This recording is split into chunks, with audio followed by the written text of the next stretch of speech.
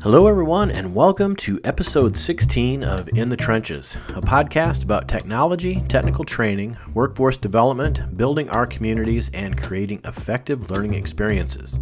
I'm Eric Ward, and I'm joined by my co-host, Mike Vanderpool. In this episode, we talk about creative problem solving, creative problem solvers, and how to build a workplace environment that fosters creative approaches to solving problems. Let's get over to the show. How you doing, Mike? I'm doing really well. It is a little bit of clouds this morning, but the sun is coming out. The pool opens this weekend. Holiday is here. School's out for summer.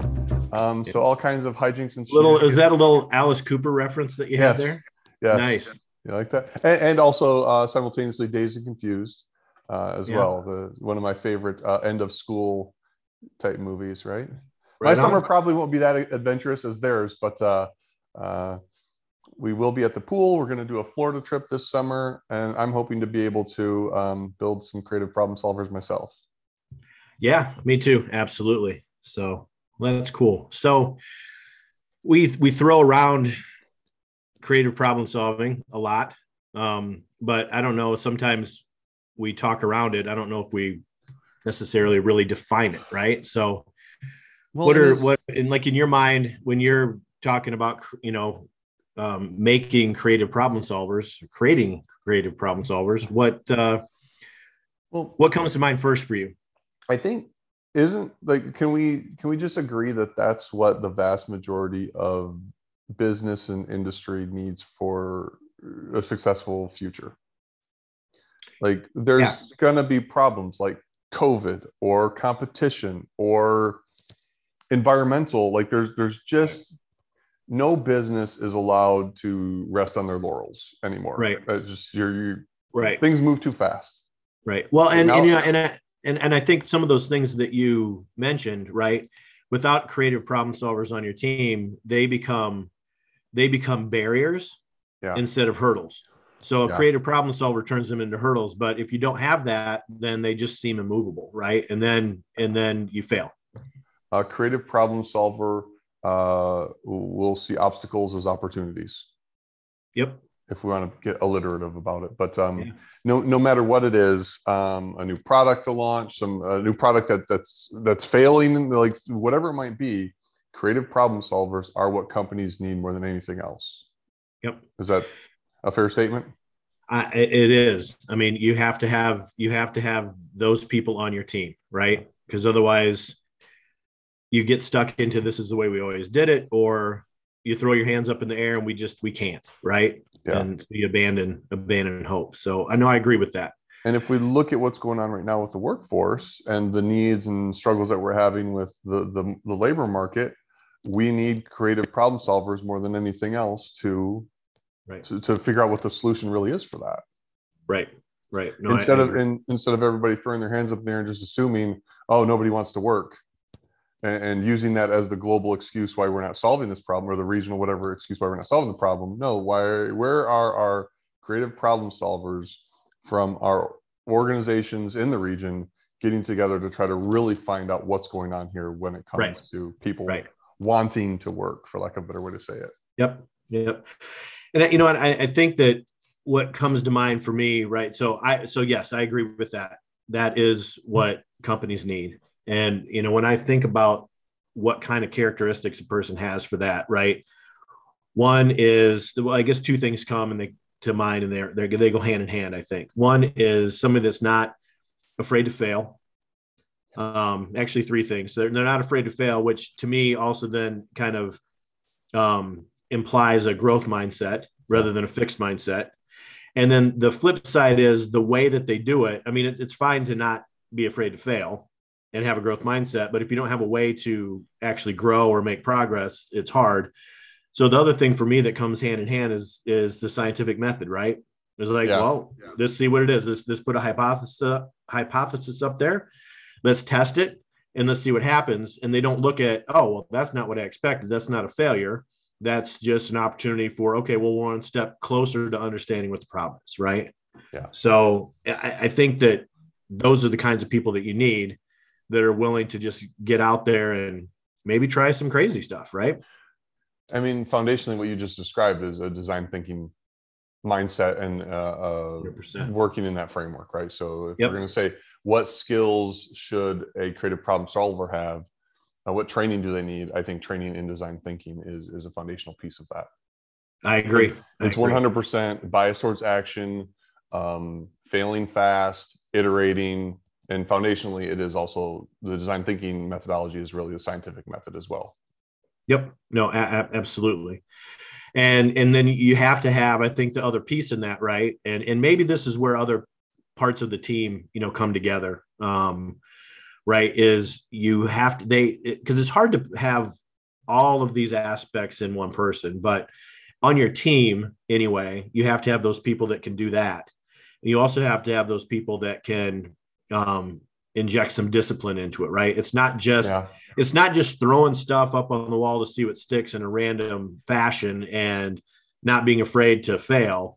It's that discipline of then looking at what happened and taking learnings from that, adjusting, and then moving on, right? So like your team, your creative problem solving team has to have that kind of, that person that likes to put guardrails on things, right? Now they might not be the best person to ask about what experiment we should do next, but they might be the best people to process that and figure out what we learned, right? And you got to have all those aspects on your team. And I think you bring up a good point and something you really need to talk about. What is creativity, right? Creativity is not, I'm in a world of anything and everything and can do whatever I want and pull all these resources together. Creativity comes from having constraints, right? We may be dating ourselves here, but MacGyver, MacGyver, who most people would think was a creative problem solver, his creativity came from every single constraint that he had and a whole lot of TV magic. But right. Well, and when we were doing boot camps together, right? One of the things that I used to always tell the classes when we're trying to design something, right? So we'd always have our capstone projects or there'd be some problem. I would always tell them that these are engineering problems, not scientific research problems, right? We are not trying to come up with the best solution that has ever come out of this, given unlimited resources and unlimited time. We are coming up with the best we can come up with the 5 things we have in our pocket right now. Yeah. Right. Just like MacGyver did. And that's, those constraints, like what was necessity is the mother of invention. Right. Yeah. So you gotta get there. So Stephen Johnson would come back a little bit. That play is also the mother of invention. That's I would agree with that. Right. I would agree with that. Both. Right. Both are the wellspring for where innovation comes from, the necessity based, and then the just playing and doing things. Absolutely. So I think that, so you have to have, there's kind of a yin and yang there, right? There is that play and there's the exploration, but to get to, because the other thing, right, these problems are time boxed, right? It's not infinite. Yes. And so to get there and to get a solution that's going to work on time, there's a lot of discipline that has to go into that, right? It's harnessed creativity, it's harnessed play, and then you got to direct that. So, again, not every person, I mean, it's probably unrealistic, right, to say, well, we all need to have all of these traits all of the time, right? Because we don't. But you can put a team together that complements the other members on the team to be able to move that forward, and everybody can lean into their strengths and everybody can, complement and pick up their everybody else's weaknesses. Right. Yeah. And, so just to piggyback on that a little bit and give some love to Northwest Ohio and the rest of our rural areas, you want to solve a problem, get a farmer in the room. 100%. I mean, their lives depend on solving problems every single day. Right. And adapting to things that are out of their control. You get a bunch of engineers in the room, and we love you engineers, but you're going to try to solve the problem like an engineer. It could be a farmer there with a freaking pin that just gets that line running again, right? And they've had to figure out, like, they're not, so they're not mechanical engineers, they're not professional welders, they're not whatever, but you know what? Give them some steel and a problem and a welder and some bolts, and they're going to come up with something that works. And they'll figure it out, which is what creative problem solving is. Absolutely. Yep. Yep, that's true.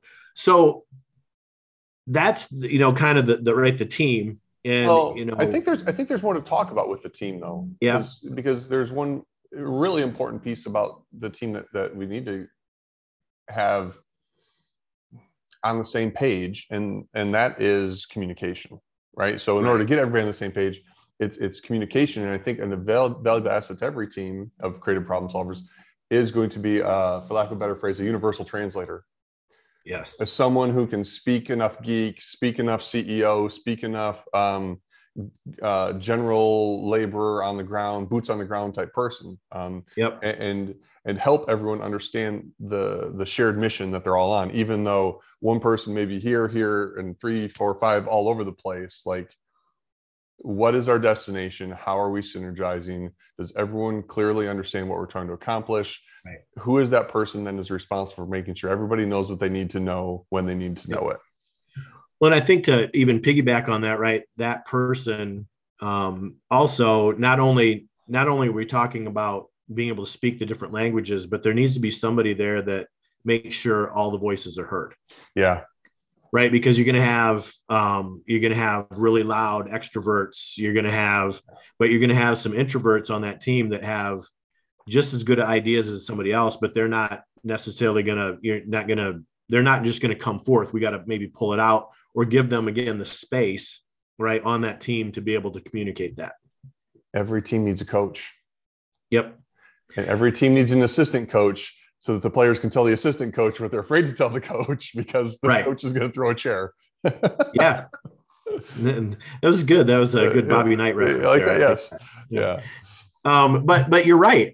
I mean, so it's a coach or a facilitator, right? Every team needs that facilitator, to be able to, and it's that person, right? We call them like glue, like the team glue, whatever, but also that person that is just like a coach is looking at the big picture and always, managing that big picture and looking at that big picture so that everybody else can dive deep into whatever it is that they're doing. Right. Yeah. Well, and just go back to the assistant coach idea a little bit, right? That the coach has to be consistently stoic and bigger picture consistently, right? And only really gets to celebrate the big victory. Like, because even if there's a small victory, you're leading at the end of the third quarter, there's a lot more game left. I think the assistant coach, or the person playing that assistant coach role, is the one who is really managing the team culture and celebrating those small victories and making sure that those voices are heard, and then able to be that translator between leadership and the leadership of the team and the team itself. Yeah, no, I agree.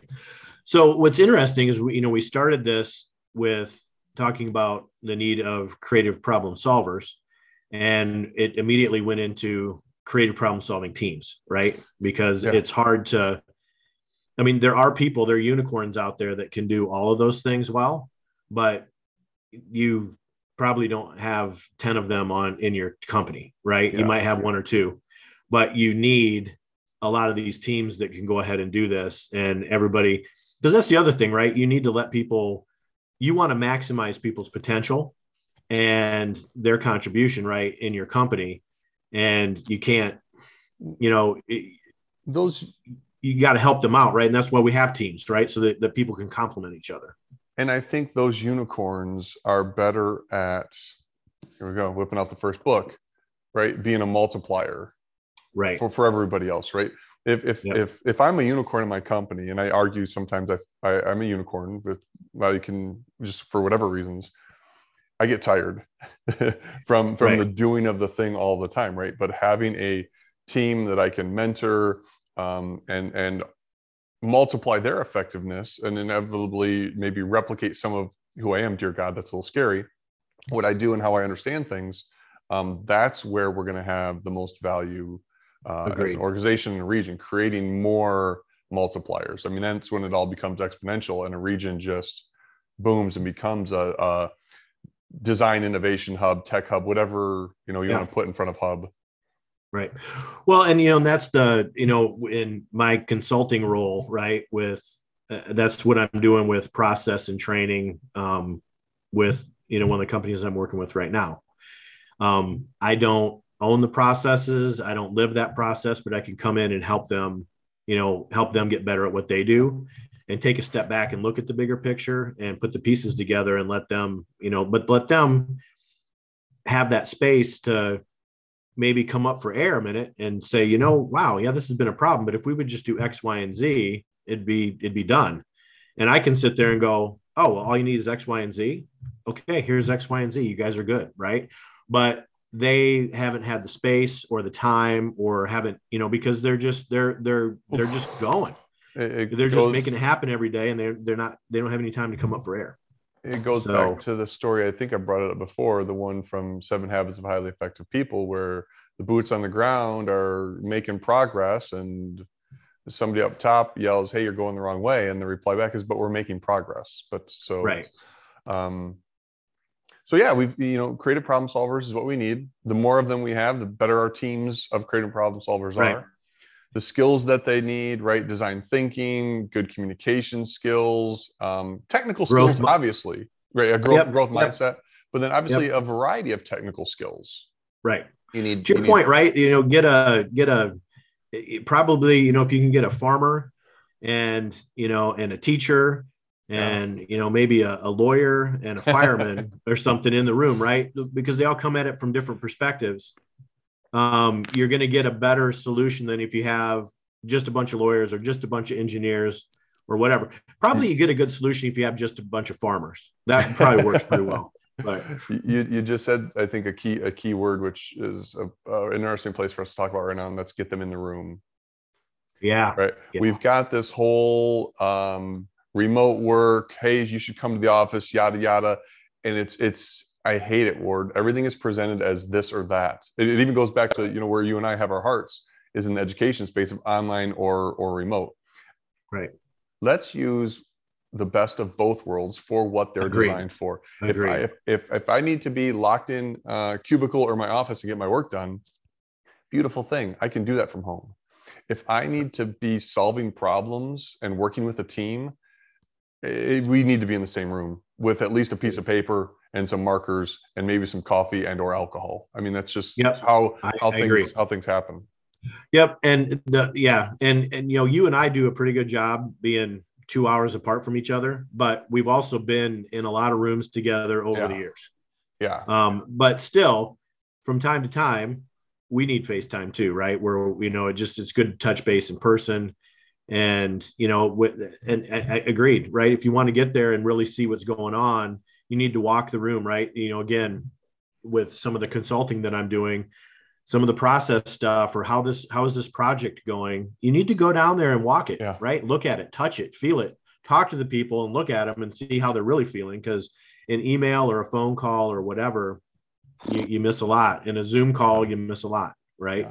So in the room is important. If you and I were going to build a course on creative problem solving, one of the first things that we would do is we would get us together.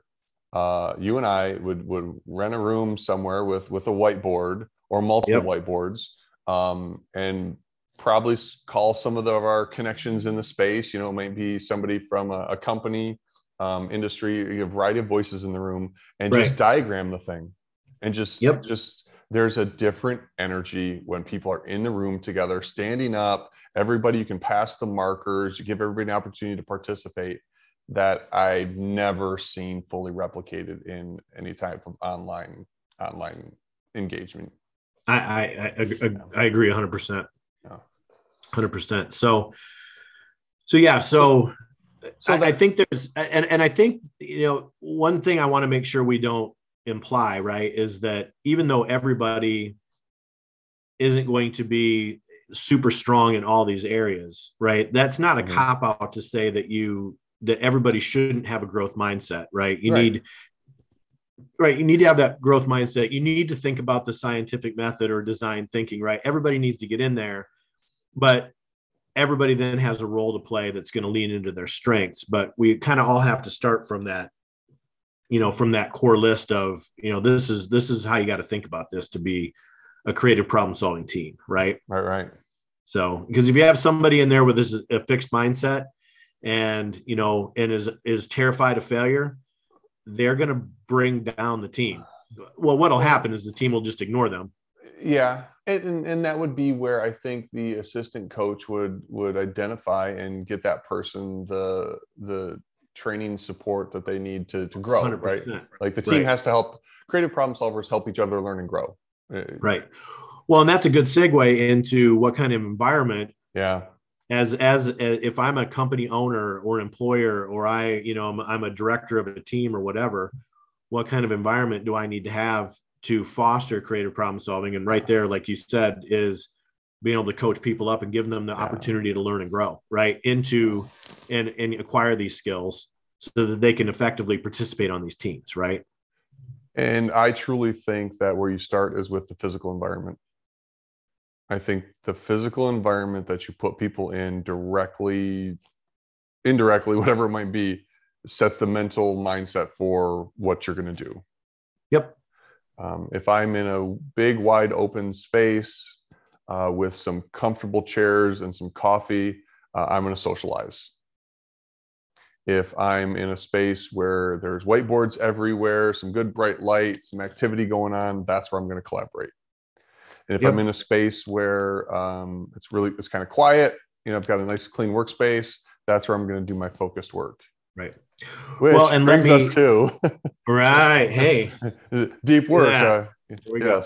Cal Newport. Well, but here's the other thing that, and I've had the opportunity to, work with a company that doesn't do thought work like we do, that they do real physical stuff. They're an electrical contractor and they make things in the physical world. But what the point that you just made is 100% applicable there. So they have a prefab facility that does some manufacturing. And one of the things that we went in, we were just looking at process. Well, before we started with process, we started with space.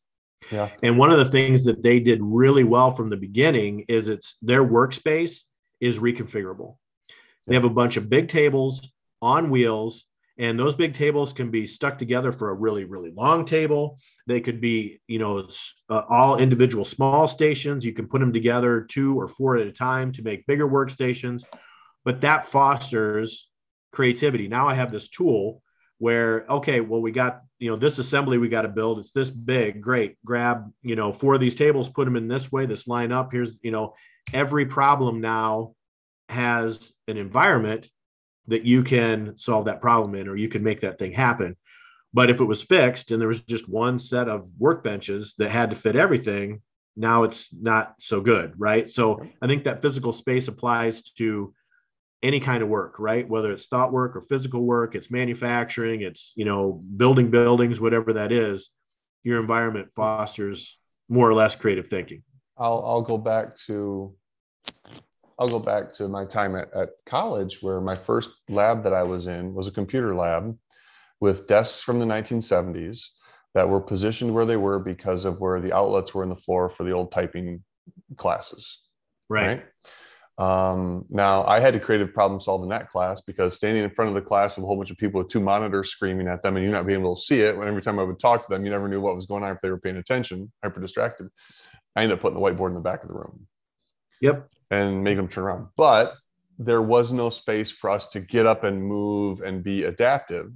So just by subliminal or room setup, right, we were fixed, right? What we were able to do was completely fixed in place, just like you said. When I got my new lab and we got the mobile tables and everything else, it presented this mentality. We can do anything with just moving the space around. And I think that's another part of the culture that you have. We can do anything with this company. We just got to talk about how we're going to move the stuff around. Yep, absolutely. So I think, right. So if you're a leader of a company, right? Space. Yeah. Be intentional with the design, right? Be intentional with the design of the space. How do you want what people kind of culture to move through it? All of that stuff. Like what's even there, right? Like if I've got an innovation lab, I'm going to have some Legos, 100%. because Lego is probably one of the most innovative companies. Hi, Lego, call me. That I've ever researched or looked into. Right. Right. And I think from there, the culture really, then the physical environment, then the culture is going to come from leadership. I mean, that's more than anything else. I think leaders understanding creativity, what it is, creative mindset, what innovation needs, the permission to fail, the constraints, like you said, about, okay, if we do fail, how do we learn, make sure we learn from it, and not just learn from it as individuals or a team, but as a wider organization. All of that stuff boils into great communication, room to learn and grow, and then investing in your people, because this isn't a one and done thing in any way, shape, or form. I mean, it's a constant process, right? And you gotta let people sharpen the saw, right? You gotta let them get better, and you can't just So agreed. You have to also understand, if we go back to Steven Johnson, and that he's got that great video on playful innovation, right, where it talks about how computers came from automatons and pianos that played the music, whatever it was. If an organization can understand that giving your people some place to just play around on some side projects or other things, they may not directly contribute to what you're doing, but one, it's probably helping that person kind of just give their brain a break. Number two, I bet you some way, shape, or form, and this is hard, why it's hard to quantify, some solution they come up with down the road is going to be tied back to something they were playing with previously. Right. Well, and this isn't directly related to that, but I was talking to somebody who went out to a company, and they have that kind of culture where you can fail. But one of the things that they did, which is really kind of cool, is to make it okay, they would actually have a funeral for some of these projects. Nice. There's like, oh my gosh, this is, they'd have a wake. Nice.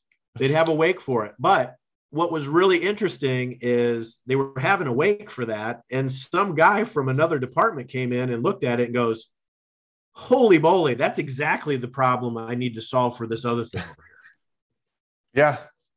So in like, to your point, you never know where that's going to go. Let's think about it, right? Like family, an organization is a family. There's some family you avoid at all costs, right? But you do come together at funerals. Yep. And I should have brought this book. I don't have it in front of me. It's in the bookshelf behind me. But the other thing that brings up is the book Range, right? Mm. Where if we're so specialized, right. And so the whole thing about Range is, the Tiger Woods approach versus the Roger Federer approach. Yeah. But if you have range and you've thought about a lot of different things and problem solved in a lot of different areas and played with a lot of different things, now when you come to a particular problem, you have many more resources to draw on to apply to that problem. And, maybe that thing that you learned in, some college class that wasn't part of your major, or some side project that you did with a buddy, it's like, oh, you know what? I've seen a thing like this before. And I bet if we did this, we could apply it this way. Right. And so that range and that breadth of knowledge is very important. And in some cases is as important or more important than depth. Right. Yeah. So that generalist versus specialist thing. Right. So, so having that ability to fail fast, but again, in a disciplined way. We don't want people to learn from it. It's not failure if you learn from it. I mean, that's exactly. It's an iterative approach. Yep. And having the kind of space, both physically and culturally, right, to be able to solve these problems is super important, because people will learn quickly that if they try that and they get their hand slapped, what they're going to do? You know what? Not my problem. And I'm just going to keep going with the status quo. Last time I spoke up, I got my hand slapped. I'm good. Or worse, they're going to take that idea to a competitor. Right. So cool. Well, or not so cool, depending on if you're. Well, that's not cool, but the conversation has been cool. I know what you're saying. I'm just messing with you because right. The conversation Saturday. is cool. Yeah. You do not want, you don't want people leaving, but on the other hand, if that's, it's predictable, right? And I mean, if history tells us that's look at where all these huge tech companies have come from. They've come from people who've left other companies. Those ideas exist in your company. That next big idea exists in your company. What are you as a company, as an organization, doing to make sure that it's yours and not somebody else's? And a couple things here, to kind of tag on to that before we wrap up. One, right, at some point, right, compensation is kind of a wash, right? Yeah. What people want after a certain level of compensation is they want interesting work. Yeah. They want fulfilling work. Meaningful. Right? Yeah. Meaningful work. Yep. Exactly. And then the flip side is, not only are you going to lose those, if you don't give them that sense of meaningful work and that culture that they can thrive in, you're going to lose those people. But, I remember a PDF that was put out by O'Reilly talking about your people. And, everybody thinks about, well, I have to have this much capital in money to be able to do the things, I'm going to budget for this. But a lot of times your limiting factor is not your money. It's your people's skills or your people's willingness or ability to keep up with you. Right. And if you don't invest in that all of the time, your money is going to outstrip your skill. And then it doesn't matter how much money you have because you're not going to be able to accomplish what you need to accomplish. So I guess then that goes back to what we said at the beginning, that assistant coach with the culture, making sure that we invest in those people to keep everybody coming along as we all grow as an organization. And, that's a really great upward cycle, right? Yeah. But you got to be intentional about it if you're leadership, right? Investing in those people who become the assistant coaches. Right. Absolutely. Like you invest in everybody, but I think for most bang for your buck, if you're going to get started out, who are those in between folks that are the ones that have the trust of up and down and are able to translate up and down, because more than anything else, that communication is the foundational piece of all of this. Yeah. The best NBA team, the team that wins NBA championship, it might not be the best skilled, but it will darn sure be the one that communicates the best. Yeah, agreed. Yeah. And back to your first book that you showed there, right? Those people, we talked about kind of the unicorns being the multipliers, but those assistant coaches are multipliers, right? And I think you can build unicorns too. I think you can. Yeah. Yep. Cool. We'll talk about that next time. Good conversation. Yes. Always a pleasure. It's 11:11. I'm going to make a wish. All right. And I'm not telling you because we'll see. All right. Well, hope then it'll come true. Right on. All right. Well, it's been good talking to you. Yep. Good catching up, man. Until next time. Bye. Later.